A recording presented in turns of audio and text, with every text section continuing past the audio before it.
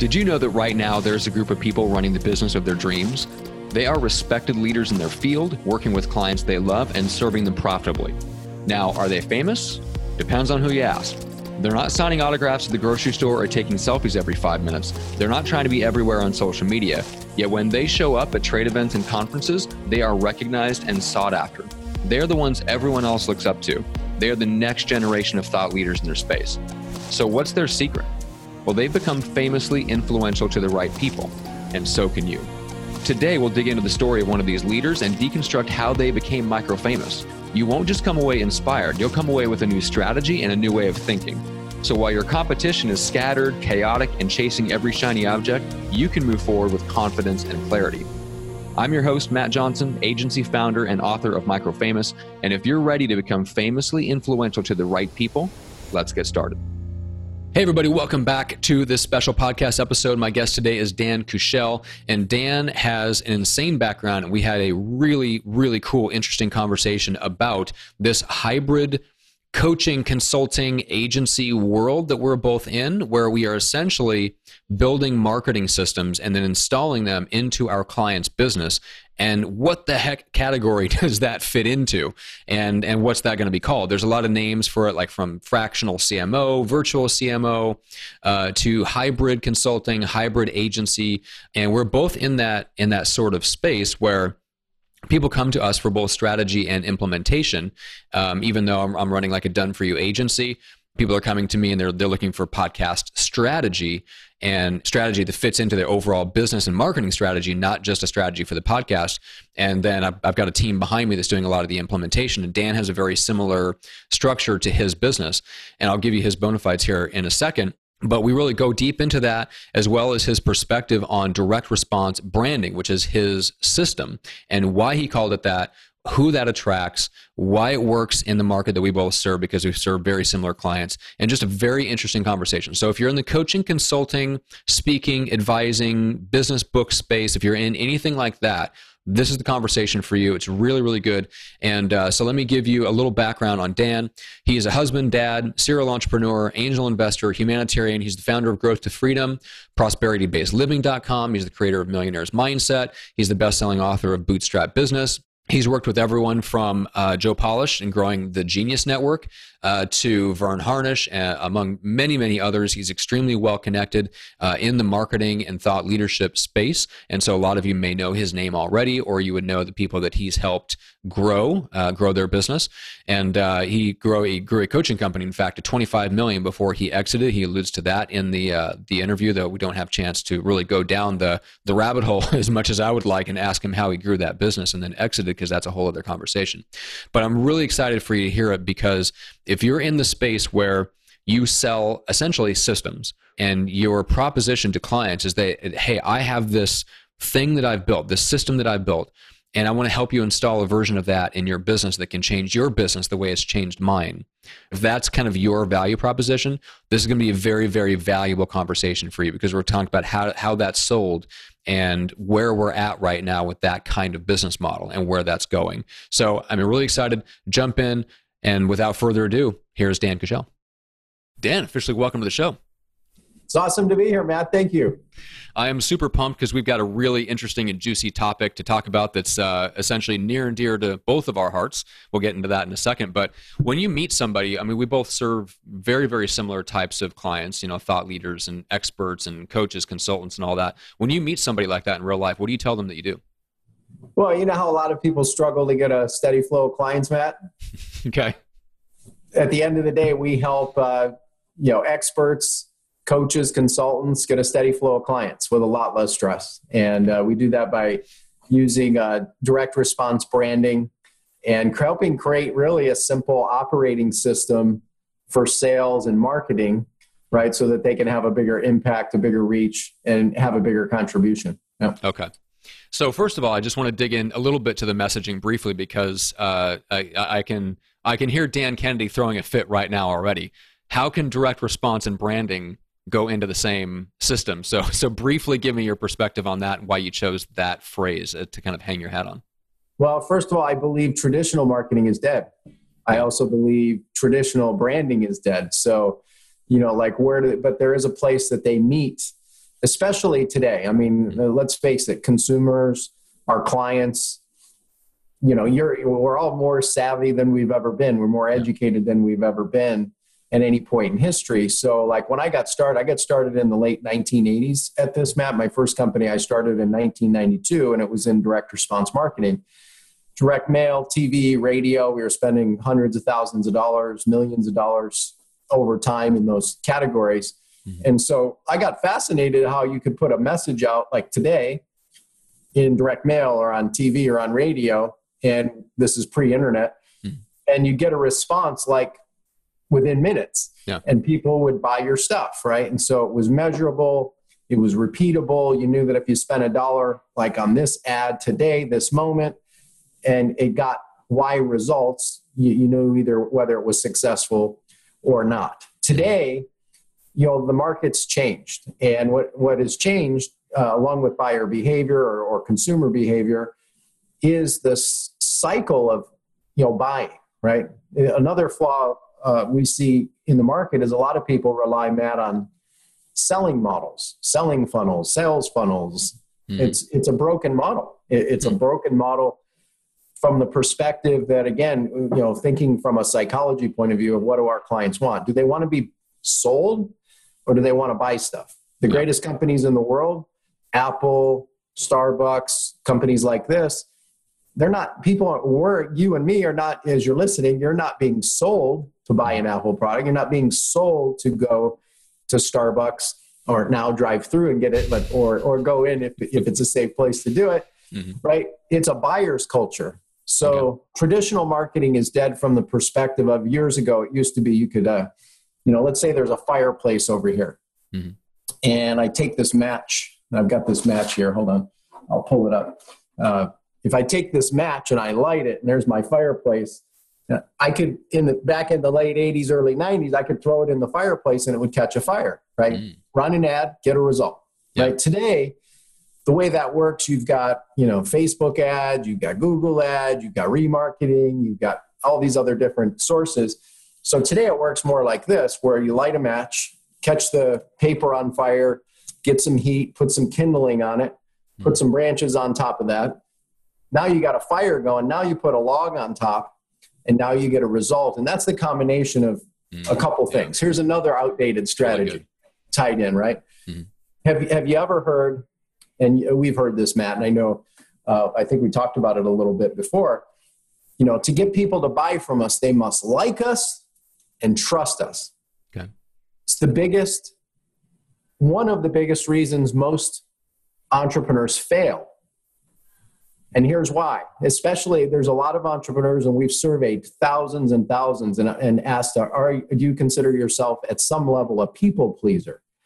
And it's a resounding yes. Entrepreneurs are people pleasers because they want to serve and show up a certain way, especially, and also introverted, which is another characteristic. I was going to say, we'll have to go deep on that one. All right, keep going. And so if you're a people pleaser and you bought this idea that all these experts have been teaching outdated information and still are teaching it today for years, which is to get people to buy from you, they must like you and trust you. Well, if your first motive is to get someone to like you and you're a people pleaser, you're going to it's like this old adage of, give all your best stuff away for free. And then imagine like what your paid stuff must be like. Yes. It's another flawed strategy. It's outdated. And it's, it causes a lot of really good people with really great products, really great service. So if you're struggling right now, I want to give you just a little flip on that, because you might be going, okay, Dan, you've opened about 4 loops right now. Are you going to close any of these in the conversation? So let me close this one really quick. It's not about like and trust. Not that you don't want people to like you, but more important, Howard Stern, if you look at the media of traditional terrestrial radio, you look at podcasts, you look at influencers, although they're not teaching you this is something they do. Either they know it, but they're not teaching it, or they don't know it and they just do it instinctively. More important is you've got to have trust and respect. And when you have trust and respect, doesn't matter, because have you ever, as you're listening or watching, have you ever bought something from someone you didn't like? Of course you have. Many situations, we didn't have enough time to decide whether we liked them or not. So it's not trust and likability. It's trust and respect. Now, likability can help, but more importantly, focus on trust and respect. Here's a great example. Think of the last time you were physically, if you could think back, maybe it was March or sometime ago, you went to a restaurant. Have you ever been in a restaurant situation and you're with a partner, a spouse, whatever, and you're in a heated conversation? You're kind of getting into a little argument. And the waiter or waitress walks up, and what do? Immediately they walk up. You're in a heated conversation or a little bit of a mini argument, and they walk up. What do? You turn on the nice face. Right. Right? Right. Why? Because when they walk up, what you have between each other is trust. Right. But with someone you don't know, there's usually a higher level of respect that comes into the game. There's not a lot of trust yet, right? Yeah. But over time, what happens in close relationships, trust many times will go down and respect will go up and trust will come down. Okay. Right. So, like if you look at Oprah, if you look at Howard Stern, you look at like platforms, you come on Matt's show, like if you're a guest on Matt's show or you work in Matt's community, you're lucky enough to work with him with some of the programs in his agency, all this stuff. Like he's got an influence over an audience. So what does he have with them? He has trust with his audience. Right. So now he can bring an expert from afar and edify them with respect. And he creates this trust, respect triangle to create, magic. Many times some experts will call this the magic of edification. So anyway, direct response branding, it's a little deep. Ideally, this kind of gives you a scratching of the surface. It's not saying no to direct response, and it's not saying no to branding. It's bridging the two. And then if you can kind of look at an arc or an envelope over the top of them, using respect and trust as a core part of it, humanizing the experience, personalizing the experience, that really wins, at least in our view. Yeah, I love it, and couldn't agree more. I mean, things have changed so much just in the last, even just in the last 5 or 10 years since I've been more active on the online space, and the deeper I dig into the thought leadership space, the more you see that changing and the demands are changing. Like there was a time when you essentially could just be the first thought leader in your space, and it seemed like you could just print money because you give away free content, and there was such a lack of availability and just a content from other thought leaders that if you beat everybody else to the space, you could write your own paychecks. Yep. There's a lot of situations like that there was the same thing if you were the first podcaster in your space or the first Facebook Live series in your space. Like we see this kind of this cycle happen over and over again. But then as soon as competition comes in, it's like, okay, back to reality. You have to actually have a brand. You have to have a promise that makes sense to people. You have to have your proverbial, shit together marketing wise. Like you got to have the fundamentals in place. And I think it's thrown a lot of people off. And like you said, there's still so much out there being taught that essentially is somebody did something one time. It worked really well for them. And then they go, great. They spend the next 5 or 10 years trying to teach other people how to do it. And by the time they've even brought it to market, it's almost outdated. And we see a lot of that. So it's an interesting space to be in. So that explains the direct response branding part. When you did the surveys and stuff, just because you happened to mention it, you mentioned that a lot of people responded saying they were an introvert. Do you think that's are we self-selecting by the fact that we are serving people who want to get into the online space versus let's say people that want to be professional speakers, full-time paid professional speakers? Those aren't the majority of my clients, and they may not be the majority of yours either. Are we self-selecting a group that just tends to be more introverted? I don't know. That's my real answer, right? I can make it up and make some assumptions. I don't like to make assumptions overall.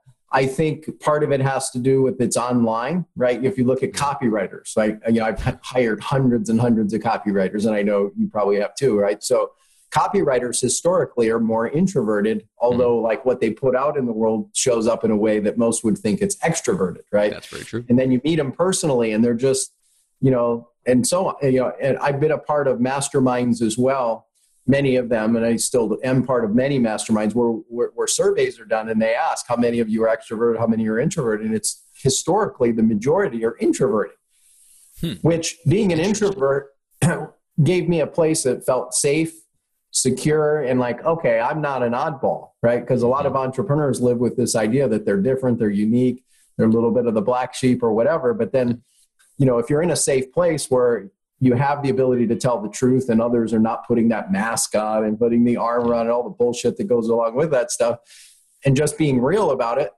Yeah. Well, hey, I'm okay being an introvert. I'm okay being myself. And this is who I am. And what we find, I think, as a result, Matt, is that a lot of people online that are in business have a tendency to be a little bit more introverted, right? Not that it's like, I don't think either one is better. It's not a better than by any means, but I think it certainly has a tendency to attract certain people because, who wouldn't want to sit at a laptop or work from home or work from their own cockpit, wherever they want in the world, and be able to communicate with an audience, right? On the other hand, you've got others that are extroverted who, you brought up speaking, right? You would historically think that, public speakers are also extroverted, right? If you're doing Facebook Lives, you're doing a bunch of webinars, you're, all these sorts of things, producing content. Joel Weldon, who is a friend, he's been a mentor, he's been a coach of mine in the speaking. He co-founded the National Speakers Association. He said the big problem more than anything else, and I'm going to go at two levels of this. The big problem we see, the big mistake that most people are making in their business is they're so worried about looking in the mirror at themselves. And the key is we've got to get ourselves out of the way. And it's really about just staying tuned in to focus on our clients, right? What problem do they have? And what do you have that solves that problem, right? And when we can just stay true to that, we show up in service, we show up as, a guide, a mentor, a servant leader, whatever you want to call that. But it's really, what is the problem? And then if you've got the ability to help somebody, go help somebody. Mm-hmm. And ideally, then you get the ability to help a lot of people, if not hundreds of thousands or millions of people over time. Yeah. Yeah, that's really interesting. Because I think, if it's a toss-up, but I think the general population is supposedly introverts make up something like 40, maybe 45%, just general population. I've never heard anybody say that like in a group of entrepreneurs, they tend to be more on the introverted side. I wonder if that's different if you got into like small business owners that own like brick and mortar or like real estate salespeople, like that's going to attract more extroverted people. But I do know that there's a lot of introverts that get into sales careers like I did, the online world, coaching, consulting, stuff like that. And yeah, we absolutely feel like a fish out of water because it feels like all the marketing advice that we get right now is like from extroverts to extroverts. And it's all about and it's always the same advice, which is be more extroverted. Like if you don't, whatever the problem is. And so I like, first of all, we both do similar things in the sense that like we want to help people build a brand, build trust, build real influence. And I think that at the end of the day, like it works for everybody, but especially for introverts, if you don't want to be on social media all day, you better have a brand and you better have a plan to reach people directly through your marketing so that you don't have to be on Instagram and you don't have to be the one experimenting with TikTok. Because if you don't have the things that you and I do for clients, that really is your only other option. And that's all the pressure in the world right now. It seems to be all tilted in that direction. I'm sure you see that's most of the marketing advice in the space right now is just be on social media more. Yeah. And, one of the things, Matt, and I think we connect on this and, we're in alignment. The more a lot of experts are teaching these influencers to be, social icons, if you will, the more you can personalize and humanize your experience with potential clients, the better. Mm-hmm. Like it's amazing what a personal physical card will do as a thank you, right, in your process. Don't focus so much on like more, but focus on the quality, like, sending a thank you card, sending a birthday card physically, not just email. You can do that too, and that certainly helps. But thank you cards, sending a voice message that's personal to them, calling them and leaving a message has a huge, huge impact, right? So these, I believe that the companies that can create personal connection in their communication, not through automation. I find so many people that are letting automation and technology get in the way of actually making real money. Mm-hmm. They're so busy with automating everything that they aren't making money and they're broke. right? And I know we've kidded about that, right? In our last conversation. So don't do that. Yeah. Realize you've got consumers with problems, potential clients with problems. You got a solution. When you get into the conversation with them, how can you stand out? Just stay in conversation with them in unique ways. Yep. Use real life communication, voice messages, leave a call, a voice broadcast, a physical card. And there's all kinds of services that you can use to kind of simplify this as much as possible that still make it personal and humanize it. And it's amazing what will happen. Like, for example, about every quarter or so, Matt, you'll start experiencing this in our relationship. Ooh, about every quarter or so. Do I get to be in the follow-up process? You get to be in the fun factory, right? And, the fortune's in the follow-up. Yeah, and so about every quarter, usually a little bit more, depending on the year, we'll send out a newsletter. And then, a lot of people, we're right before the holidays here, right? And so what are we all going to start seeing at the holidays? We're going to get bombarded with, photo cards from clients, friends, mentors, all these different things. Mm-hmm. Well, guess what? What if you replicated that all year long? There's that old quote. I forget how it goes. It goes, if and nuts were candy and butts, it'd be Christmas all year round. So why not make it Christmas all year? Okay. Right? So send out those photo cards 4 to 6 times a year. It's pretty easy to do. Right? And you can make it about your clients. Again, you can put your stuff on there, which, you want to do, show them, the family side, show them you're having fun with your clients, those sorts of things do have an impact. Yeah. But couldn't you then, like what we do on the back of the card, we actually take inspirational quotes from, guest experts like Matt, and we put them on the back of the card. So we'll put like 9 or 12 quotes so that we edify our guests so they see it if they're a guest. And on top of that, others are inspired by these quotes because people love quotes from other people, especially inspiring ones, right? On top of that, we also do a newsletter, and the newsletter varies, but it can be anywhere from 2 to 10 pages. And it's me riffing the way I do it. I just riff to my team, and then they help turn it into basically this newsletter. Mm-hmm. And I have people tell me that our newsletter that they get, they literally paste it up on their fridge or their wall. It's like one of the most valuable business tools that they use to stay on track quarterly, because we usually give them 13 strategies from the past quarter that are working with our clients, right? Yeah.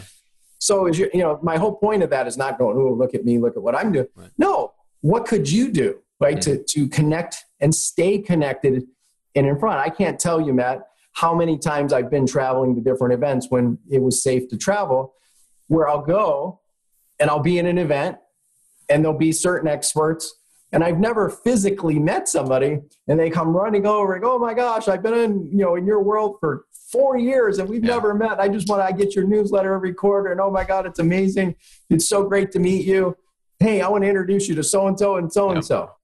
Like, just by being a good human being, and standing out where everybody is relying on email and automation, bullshit stuff. Yep. Do it different. Focus on thank you cards, birthday cards, real voice messages, video messages, and physical kind of stuff that you can send them. Maybe a card, maybe a newsletter, maybe both. Anyway, a couple ideas. Yeah, I 100% agree. And I think there's a place for everything. There's a place for automation. There's a place for systems. But a lot of it depends on what do you do with the time that you free up. And for a lot of people, that means, oh, great, I can, they'll build a system. They want to build more automation and delegation so that they can, not have to worry about sales and marketing. It's like, that's not life. That's not reality. Automate the parts that can be automated so that you can spend time on personalizing the parts that actually get you maximum results from that little extra bit of personalization, that sending of a voice message instead of a stock thank you note or something like that, or sending a physical thank you card instead of just an emailing a note or something. Those are, and you can systematize all that stuff to make it easier on yourself to do. I mean, I have a system internally for how we send thank you cards. It's a system, but I built the system because I wanted to ensure that kind of thing actually happens. I don't want it to just be a good idea that I do every once in a while. So there's a place for everything. There's a place for delegation, automation, and all that fun stuff. But ideally, it's in service of doing more of the things that get you better results. You have more time and to put into more personalization. So I love that approach. Let's shift gears a little bit and talk a little bit about the category that we're both in, because you and I both do We've come from like the done for you world, and then there's some things that you guys do for clients. There's a consulting and a strategy component to what both of us do. And so in the end, if you really think about what we do that gets clients results, there's some sort of done with you factor, right? But how we market ourselves is going to vastly affect how people perceive that value. And right now, there really is no good category for anything that isn't either just strategy, like coaching, or just done for you, like agency. So I'm curious, like when you have clients come in, right now, how do you explain to them how you guys work, and what category do you think people put your organization in right now? Do they come to you for strategy and then realize, oh, they do stuff? Or do they come to you because you do stuff and then realize, oh, they do strategy as well? Well, I think they truly come to us for both strategy and implementation. Mm-hmm. And we're not a fit for 99.7% of companies. Mm-hmm. So I think that also creates relief for us to actually get into the conversation to identify, hey, let's have a conversation and see if we're even a right fit. We're probably not, actually, for most companies. Right. So it kind of takes some of the pressure off because they know you're not automatically selling everyone that comes in through the funnel.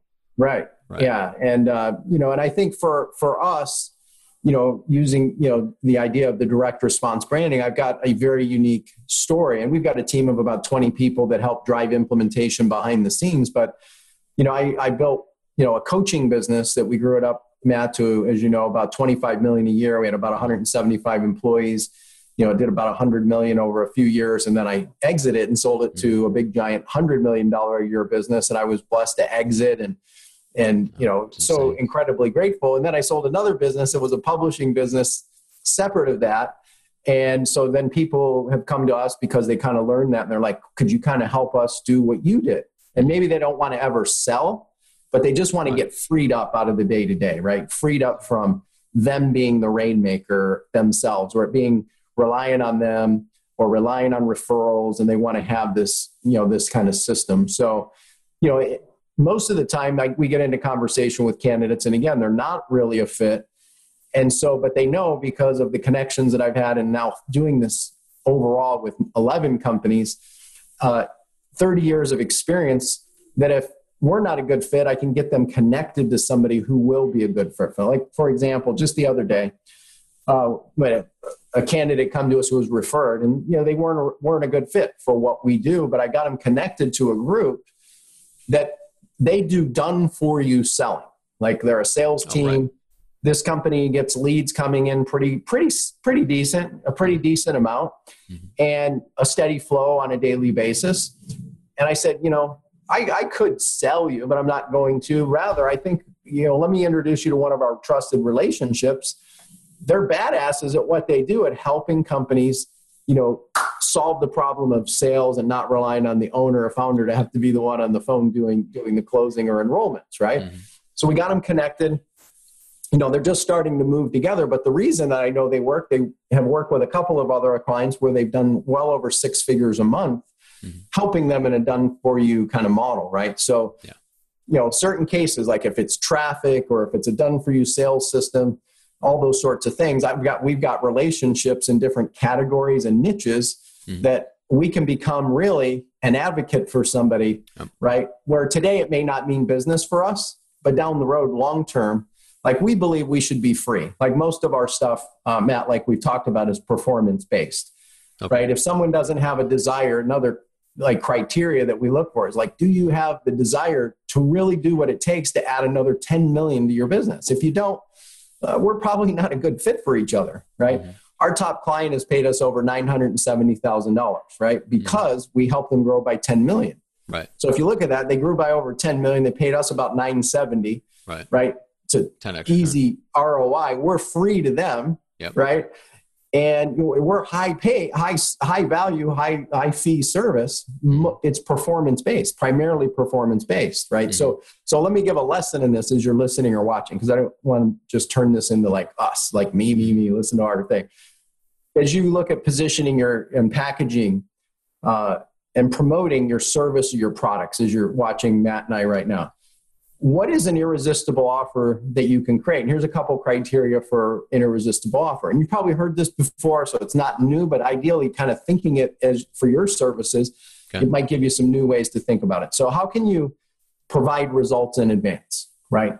Okay. So results in advance, how do you minimize or eliminate the risk, right? What could you create where part of it or all of it is performance-based, right? My very first offer, I was lucky, Matt, my very first company, all the way back in 1992, pre-internet, it was direct mail, TV, and radio. If you were a health club owner, right, we'd come to you, and let's say you were in, wherever you are in California, we'd come to you and go, hey, Matt, if we could, help you generate a few hundred new clients in the next 90 days or less, and it won't cost you anything out of pocket up front. And our company, we're going to front the risk and run TV ads for you. We'll run radio ads for you, and we'll run the direct mail for you. And then when we make money, we'll split the profits. Do you want to know more? Right? Yeah. Who wouldn't? Yeah. 10 people we'd go to, we'd get about 7 or 8 yeses. Then what we would do is actually then run a profile on their business to make sure it was a better fit and make sure that it had the criteria for radio, TV, the things we were doing. And then we literally would run this done for you campaign, and then we'd split the profits. So I was 22 years old in 1992 when I started this company, and it was accidental. I'd love to go, hey, I invented this idea of like creating results in advance and like risk-free offers. No, I was just testing stuff and trying stuff. And I was a 22-year-old kid hungry, and these people were all mature and there was a lot of competition. So we'd go in with this offer. Why? Because for me, that was how we were going to differentiate from ourselves. And by the way, some didn't work. We failed in a couple campaigns. A couple of the initial we did 7 figures in our first 8 months of business, right? But then I didn't know how to run a business. Like I had to learn we were good at getting clients. We were good at getting our clients. But I realized very quickly that I was a technician and not a business owner, especially, or an entrepreneur. Yeah. And that was a whole new skill set I had to evolve and learn over time. And that happened from the failure of that business, even though it did 7 figures plus. I didn't know how to run a damn business.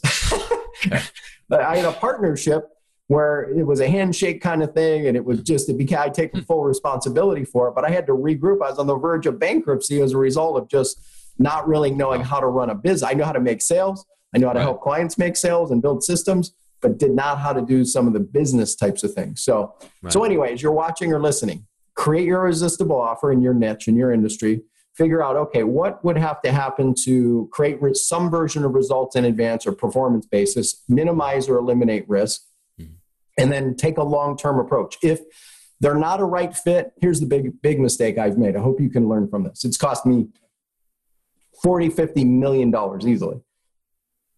Don't be so anxious to say yes to every client that can fog a mirror. Don't be so anxious to say yes to somebody because you're going to make money. Be diligent and discerning on choosing the right clients and the right partners and even the right team members to be on your team. Because if you put energy into the wrong companies, the wrong clients, the wrong people, the wrong team members, it costs you financially, but it'll even cost you more emotionally over time as well. And so I hope you can learn from some of my mistakes to help you grow your business a lot faster with less stress. Yeah. And I'm curious because there's not many introverts that I meet that grow companies really quickly. I meet a lot of extroverts that grow companies really quickly. So you've obviously, like, one of the things you realized that you had a mastery over was the sales and marketing. And I'm going to guess, but I'm going to ask you what you think. Would you consider yourself like a systems builder? Do you think in those terms? I would say to a degree, yes. Okay. Yeah. Because like the people that I know that are really good, like take Perry Marshall, for example, like former, like literally a mechanical engineering degree, if I remember right?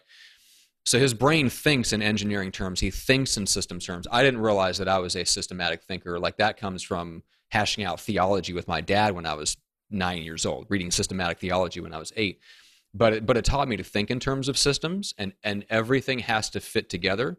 And I think that one of the directions both you and I have gone is that you may not consider yourself, like you're a systems thinker to a point, but I think what you've created, just the same as I have, is like we have an opinion on how marketing and sales should be done.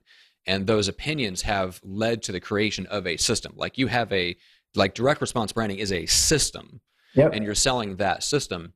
Do you feel like people are receptive to that? Is system a good word, bad word, scary word, like overwhelming word? Is it something they'd love to have installed, but they don't want to mess with it? Like, what do you think of the word? Like, if you presented yourself as this is a system, like, because you mentioned like an operating system for your sales and marketing, what do you feel like is the response when you say that? Like, this is an operating system for the sales and marketing of your business. How do you think people hear that and interpret it? It seems to be very receptive because a lot of people want the system, right? But they don't, number one, they maybe have tried something, right? And it just hasn't worked. So give me an operating system that's been proven to come in, and that will help save some time and energy, right? Mm-hmm. And here's the other part. It's not a one size fits all. Yeah. Right. I had someone just the other day, they were like, when you worked with Genius Network and Joe Polish and helped them grow and triple their company, like what did you do? And so it's not a one site when I work with them versus, like another client is Daniel Marcos and Vern Harnish and Growth mm-hmm. Institute. They're different, but here's what the similarity is. Everybody's got assets.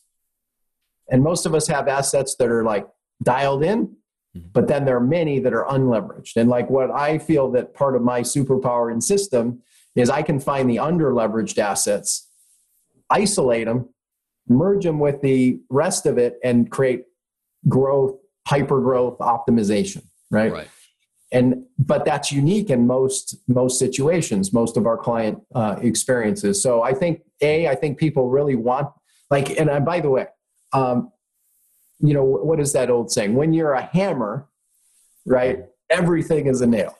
Mm-hmm. So I was lucky, Matt. Like my dad got me into personal development when I was 10. So I attended my very first seminar when I was 10 years old. It wasn't a business clinic. It was a sports clinic. Oh, okay. And it was for baseball because my dream as a kid, I grew up in the inner city of Detroit and I wanted to get my family out of poverty and shit. So I got very consumed by all kinds of stuff. And my dad, though, he was into personal development. So he took me. I went to a coach's clinic. I was the only kid in this thing. I was 10 years old, went to Eastern Michigan University in Ypsilanti, Michigan, and sat in this clinic. And I can remember the manual they gave out. I still have it, actually, but the page that's been highlighted 1,000 times. Like the first paragraph talks about having a PMA. It said that being successful in sports and life is 90% mental and the rest physical. Okay. I was 10. I got that. And it stuck with me, right? Mm-hmm. Later on, my dad introduced me to Dr. James Lohr, his book, Mentally Tough. I was 16 years old, I believe. And it's how to apply sports psychology to business. I was going to say, is he the co-author of The Power of Full Engagement? Yes. Oh, yeah. God, so it's one of my all-time most impactful books. Yeah, in 1986, I believe it was, or 85, somewhere in there. I might be off on the dates just slightly. Okay. Mentally Tough, how to apply sports psychology to business. My dad got me that as a gift, right?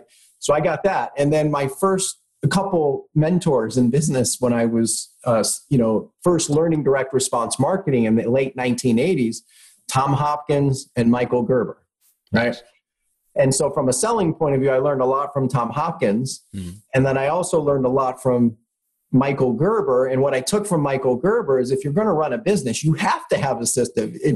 For me, it was like, you'd be an idiot not to have a system. Like, like the whole takeaway from this book is systems run your business. Get good people to run those systems. Yeah. And for me, I was like, well, why would I focus on any other system than marketing and sales? Right. It's the engine that drives everything else. It's oxygen. Like it's like if you picture a helium balloon, marketing and sales is like the helium in the balloon. Without it, the balloon just kind of lays flat, like a lot of people's businesses. So that's why for me, I figure I'm a hammer. I can't speak to anybody that can't connect with it, right? Mm-hmm. I'm sure there's some that might, system for our marketing or sales. I don't find that we attract many of those people in my life. It seems the people that we do attract are like, I want a better, a system operating system for sales and marketing to make my business even better, more efficient, more freedom for me, so I don't have to be the one in charge all the time of marketing and selling too, right?